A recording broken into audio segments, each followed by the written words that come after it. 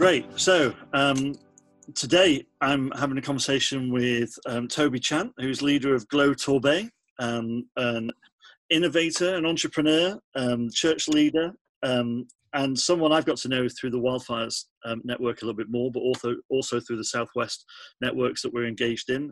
So welcome, Toby. Good to have you with us today. Thank you. Thank you very much. It's my first time being on this end. I've done a few interviews like this with other leaders around Torbay, and I've been on your side. So now I know how everyone else feels. I know how it's feeling. Good, great.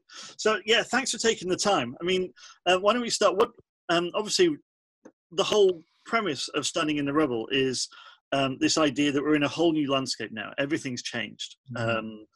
Rapidly, far more rapidly than any of us could have imagined. Whatever the prophetic sense we had coming into the year, I don't think any of us envisaged this. So, do you want to talk about that briefly? What do you sense is happening? What do you sense is going on?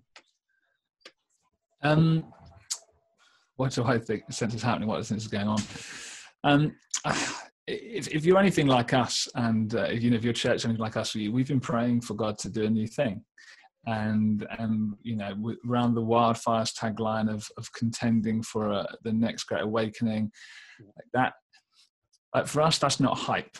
It's a genuine prayer. It's a genuine belief that something, God could do something or would do something new in our lifetime. And I think we all would agree that things needed to change.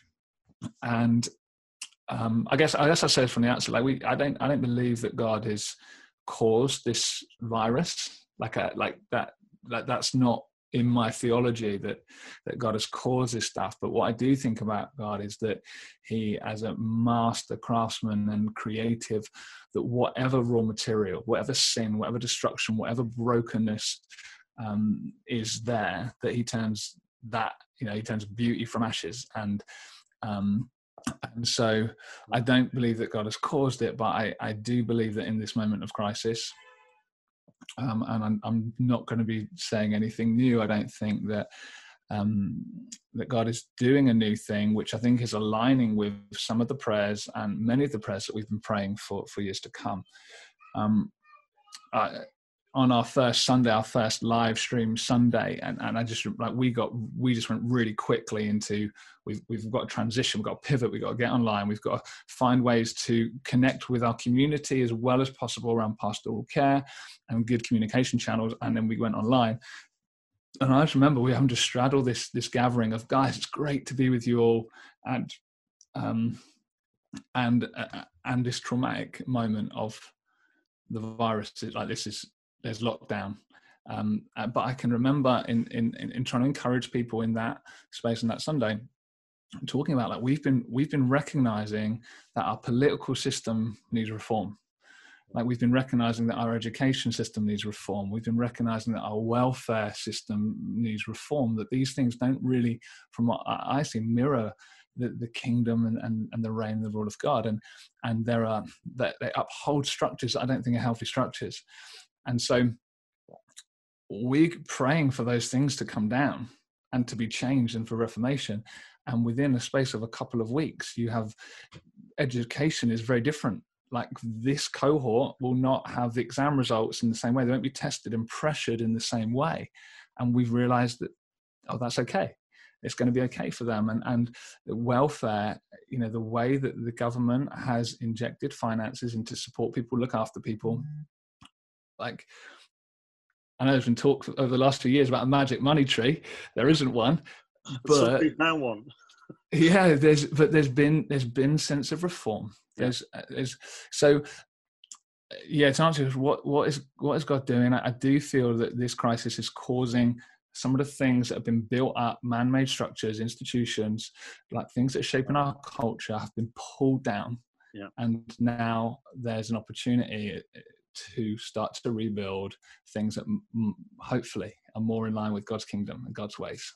And that's a great recognition, isn't it? I think so many of our prayers weren't just about, in fact, I think we recognized in our prayers, we certainly in our church, I think in Wildfires, I'm sure it's the same in yours, we recognized that whatever this revival, this renewal that was coming, wasn't going to look like things that had come before. It was going to have a whole new vibe to it. And I think it's really interesting. You know, you, like us, weren't just praying for more people to come to faith, for the churches to grow. We were praying for a whole societal renewal that would see changes in education and changes in welfare. I think, and I think it's really interesting because we're seeing that. And I think sometimes we can miss the opportunities there in front of us. It's really interesting, the conversations going on, because we took some big steps over solving things like homelessness overnight. And yeah, now there's challenges, but there's opportunities for, well, how do we not go back to where we were? How do we find the new ways forward? Has this enabled us to break the back of something, or to have we been forced to find some new models around something that gives space for innovation, so we don't go back to where we were? And I think one of the greatest tragedies would be if a year from now or 18 months from now we look back and went, oh, that was a weird few months, but we're back to where we were now. Like that is not what we need to be praying for as churches. We need to be seeing the opportunities and helping, be involved in the conversations that help reshape our society around education, around healthcare, around social care, around homelessness, around welfare, around families, around whatever it might be. Yeah, that's right. Yeah, I love that. Yeah. So then what's it looked like? What has that looked like for you as church? What are the conversations you're involved in? What are the what's it meant? Not just moving online, but what are the changes you've seen in Torbay in the community, whether that's between churches or conversations you're involved in with your council and health care system or whatever? What are you seeing? Yeah, so I would say the thing which is the most beautiful, and I've shared this with quite a few people, is seeing streams of the church being united. And I've talked to people about church unity, and Rachel and I moved back, so we planted Glow. We moved back to Torbay in 2012. We both grew up here. And before we did, we had like a mirror in our flat, one bed flat in Ramsgate in East Kent. And we had like post-it notes praying for different people and different things. And we had different church leaders on there from Torbay. And unity was something which we really felt that we carried and was really important to us, partly because we're moving home. So we knew some of the church leaders, and partly because we felt that, you know, we kind of said to God, like, we're in this for the long haul. Like, not we're going to plant a church, 5-year plan, and then we might go and plant another church. But actually, this is our home. We're moving home because actually home is home. And we feel the best way that we can walk out the call of God in our life is to plant a church. The agenda was the kingdom, and planting the church was like the overflow of that, rather than the agenda being planting church. So because of those things, unity's always been like really close to our heart. Like, our parents have been involved in other churches. And so when I've talked to people about it, one of the things I've seen is there's a difference between the headlines of church unity, which might be really good projects like street pastors. So street pastors in Torbay, phenomenal example of churches coming together to make something happen. CAP is the same. We've got a youth trust called Links in Torbay. Great thing of churches coming together to make things happen. But I've always had a sense it's been about making things happen, and often because there should be. But what I've sensed in this, and the conversation I've been having, you know, during the last years, is for me the signs of unity is not about the headlines of doing stuff together, but is the litmus test is the friendship of leaders. Not relationship, because you can have a business relationship and a working relationship, and that's fine, but actually the friendship, like where genuinely I'm praying for your kids, where you know, and I'm praying that your church would thrive, and I'm able to be the person that you pick up the phone to because something's really difficult and there's tears. Like that friendship of leaders for me is like that's the metric of unity. And in this season, I've just seen an acceleration of that, of friendship around church leaders. And so the way I've described it is I've never sensed such a mutual affection and shared vision amongst leaders, and there is a genuine mutual affection which I'm experiencing. I come off a Zoom call and I'm like, this is almost emotional to see the open-handedness of leaders, the mutual affection of leaders. And then the other thing which has happened is we've all been, and this, I am talking specifically around a group of 5 of us, but it does overflow more than that. But there's 5 of us meeting pretty regularly. We've all been reading the same books. Right. So our teaching series over the last few months have all been pretty much informed by Pete's How to Pray, by John Mark Homer, and the Ruthless Elimination of Hurry, and influenced by people like John Tyson, and so there's very similar influences, and God's been drawing us to a similar place of rhythms of prayer, of formation, and so that mutual vision along with the mutual affection is something which is really beautiful. And then when stuff happens in share, so then when, like, our friend Ian is running the food bank and they have a challenge, like us and other churches are going, we'll send a call out to see if we can have drivers to come and serve you. But when it comes through that friendship first, I feel like there's so much more power and authority, and it's so much more kingdom than just that the tagline of shared projects. Does that make sense? No, absolutely. I think that's beautiful, and it's it's interesting, isn't it? Because I think sometimes we can look at scriptures like, the world know that you're my disciples by the way you love one another, and we kind of think that that's how we love each other in our own church, which is true. But actually, the church, we're part of the church, not a church amongst many, and how we serve each other, bless each other, love each other, resource each other, encourage each other, cry with each other is absolutely, and it's such a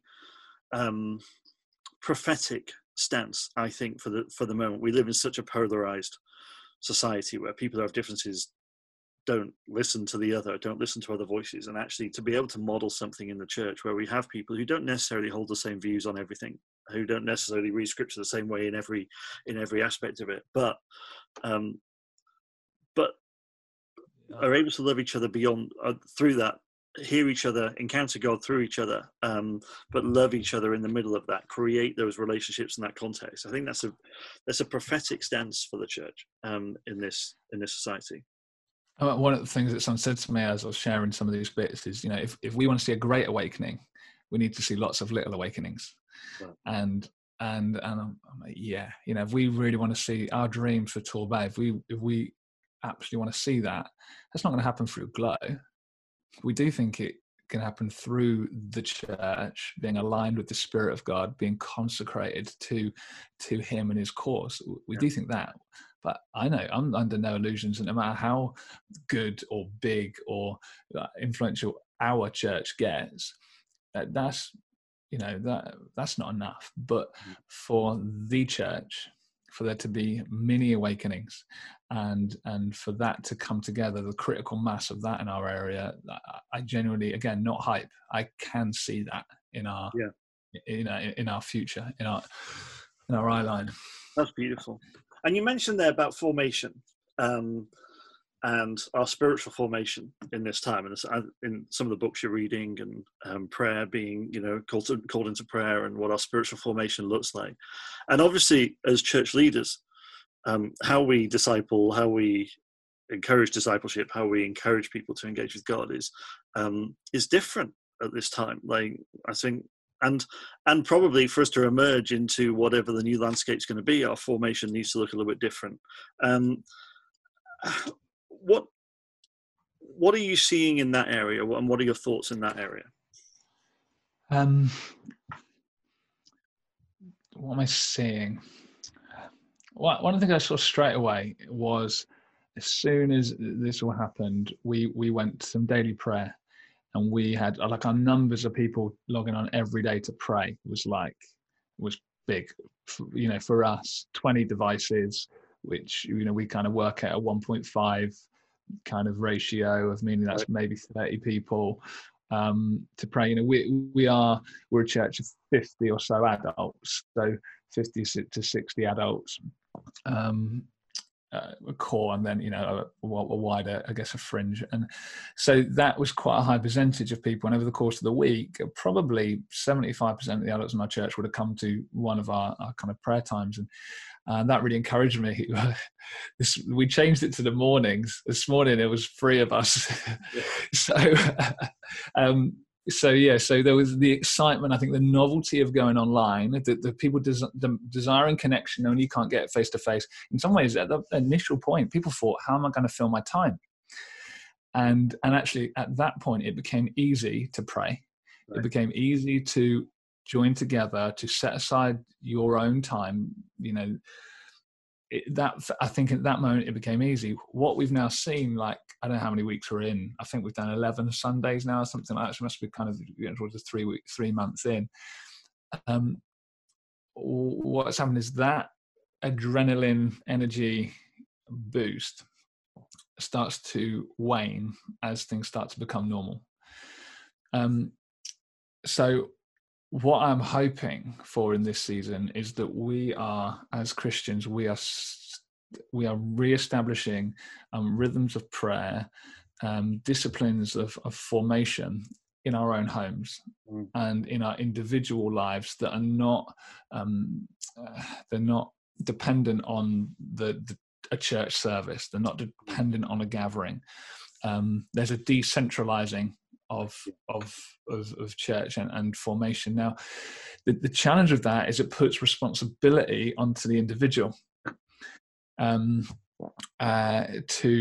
do it themselves. The beauty in that is, as we as individuals take that responsibility, we're leaning in, we're abiding increasingly in God himself, not in our leaders, our small group leaders, our mentors, our disciplers.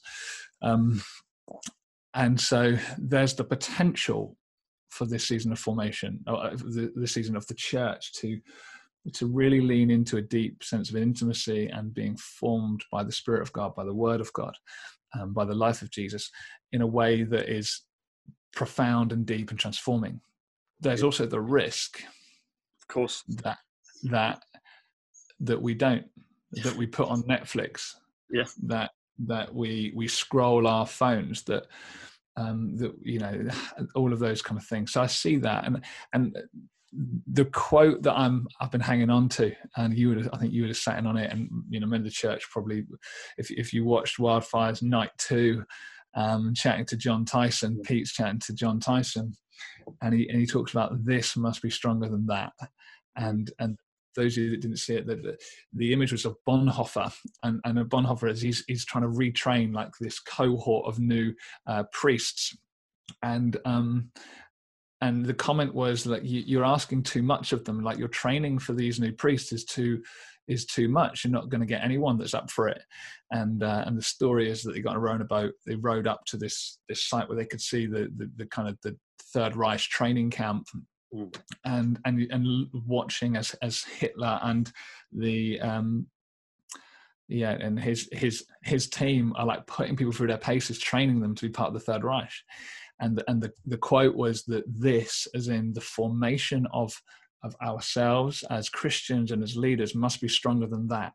We're not in the place where we've got an oppressive regime like the Nazis. Is far more subtle than that, which makes it harder, because the formation that we are, that is and has a potential and is happening with us, is a kind of secular, progressive, self-fulfilling formation, which is meaningless, which is addictive, and therefore our formation of spiritual formation to be like Christ is actually a counter formation to what our default neutral mode would be, being formed by the world around us. So that quote of like, this must be stronger than that, a call to discipline, to pursue, like, to really pursue hard the ways of God, and to allow that to be our key formation, rather than, as I say, Netflix and Right. popular culture. Or whatever else it might be. Yeah, I think it's interesting. You mentioned John Mark Comer's Ruthless Elimination of Hurry, and it does feel like that's a book for the time, doesn't it? A book for this moment. Particularly I found the section on Sabbath and how the countercultural nature of building that Sabbath into our rhythm. What does that look like for us as individuals, but also really what does that look like for them as a family? What does that look like for us as families? And there is this idea, I think, in this new moment that we're responsible for our own formation, and that's absolutely true, but also we're responsible for our family's formation, and for those around us, we're responsible for each other's formation. This is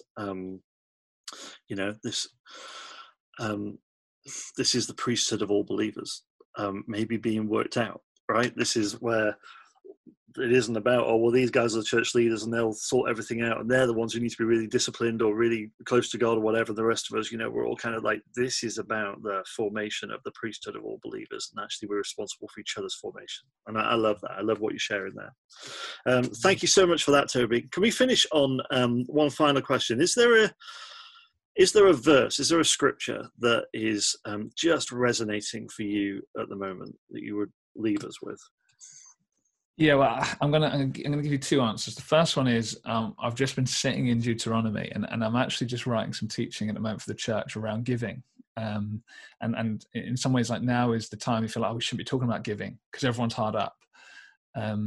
Whereas actually in Deuteronomy, there's this revisiting of the commandments and of the law just before the Israelites are to step into the promised land. And they've come out of the wilderness, so they've come out of kind of crisis where they've had to rely on God for manna from heaven and a cloud by day, fire by night, that kind of reliance on God from a place of what we might describe as wilderness crisis, stepping into a place where the land flows with milk and honey, a provision and of promise. And there's this that kind of whole section, and I've been really sitting in from chapter 8 through to chapter 15, specifically around a few things. But like, just go back to that, like just start to reading some of that, because I feel like we're almost in that position a little bit now. And there's some warnings about, like, because when you get into the promised land, you're going to forget that you used to have to rely on manna. And you're going to start to think that the reason things are good is because you're really good, and forget that it's because God's good and He's giving it to you. So that as a bit of a chunky passage, there's some just stuff in there that's really speaking to me. And then last week I was with some team from Scripture Union. So amongst different things, I'm also I'm a mission enabler for Scripture Union across the Southwest. And I was with some of the team there, and someone brought John to us, and there was just this little verse in it. It's a very, very small letter anyway. You can read it in about 3 minutes. But as we start thinking about like rebuilding and creating, and my problem and our problem as a church is not that we're void of ideas. It's that we could have too many ideas and start running ahead and start like doing things because we think they're a good idea, rather than because we're in tune and in step with the Spirit. And this just really spoke to me. So this is verse 9. So 2 John, verse 9. There's not even any chapters. It's such a small letter. It says, everyone who goes on ahead and does not abide in the teaching of Christ does not have God. Whoever abides in the teaching has both Father and the Son. And so that's one that's, maybe it's a personal one kind of for me or for our church, but to go the abiding in Christ, being in tune and in step with the Spirit, is so important at this time, to hold His hand, for Him to hold our hand as we start to take these steps forward. We start to rebuild, recreate, as opposed to running on ahead.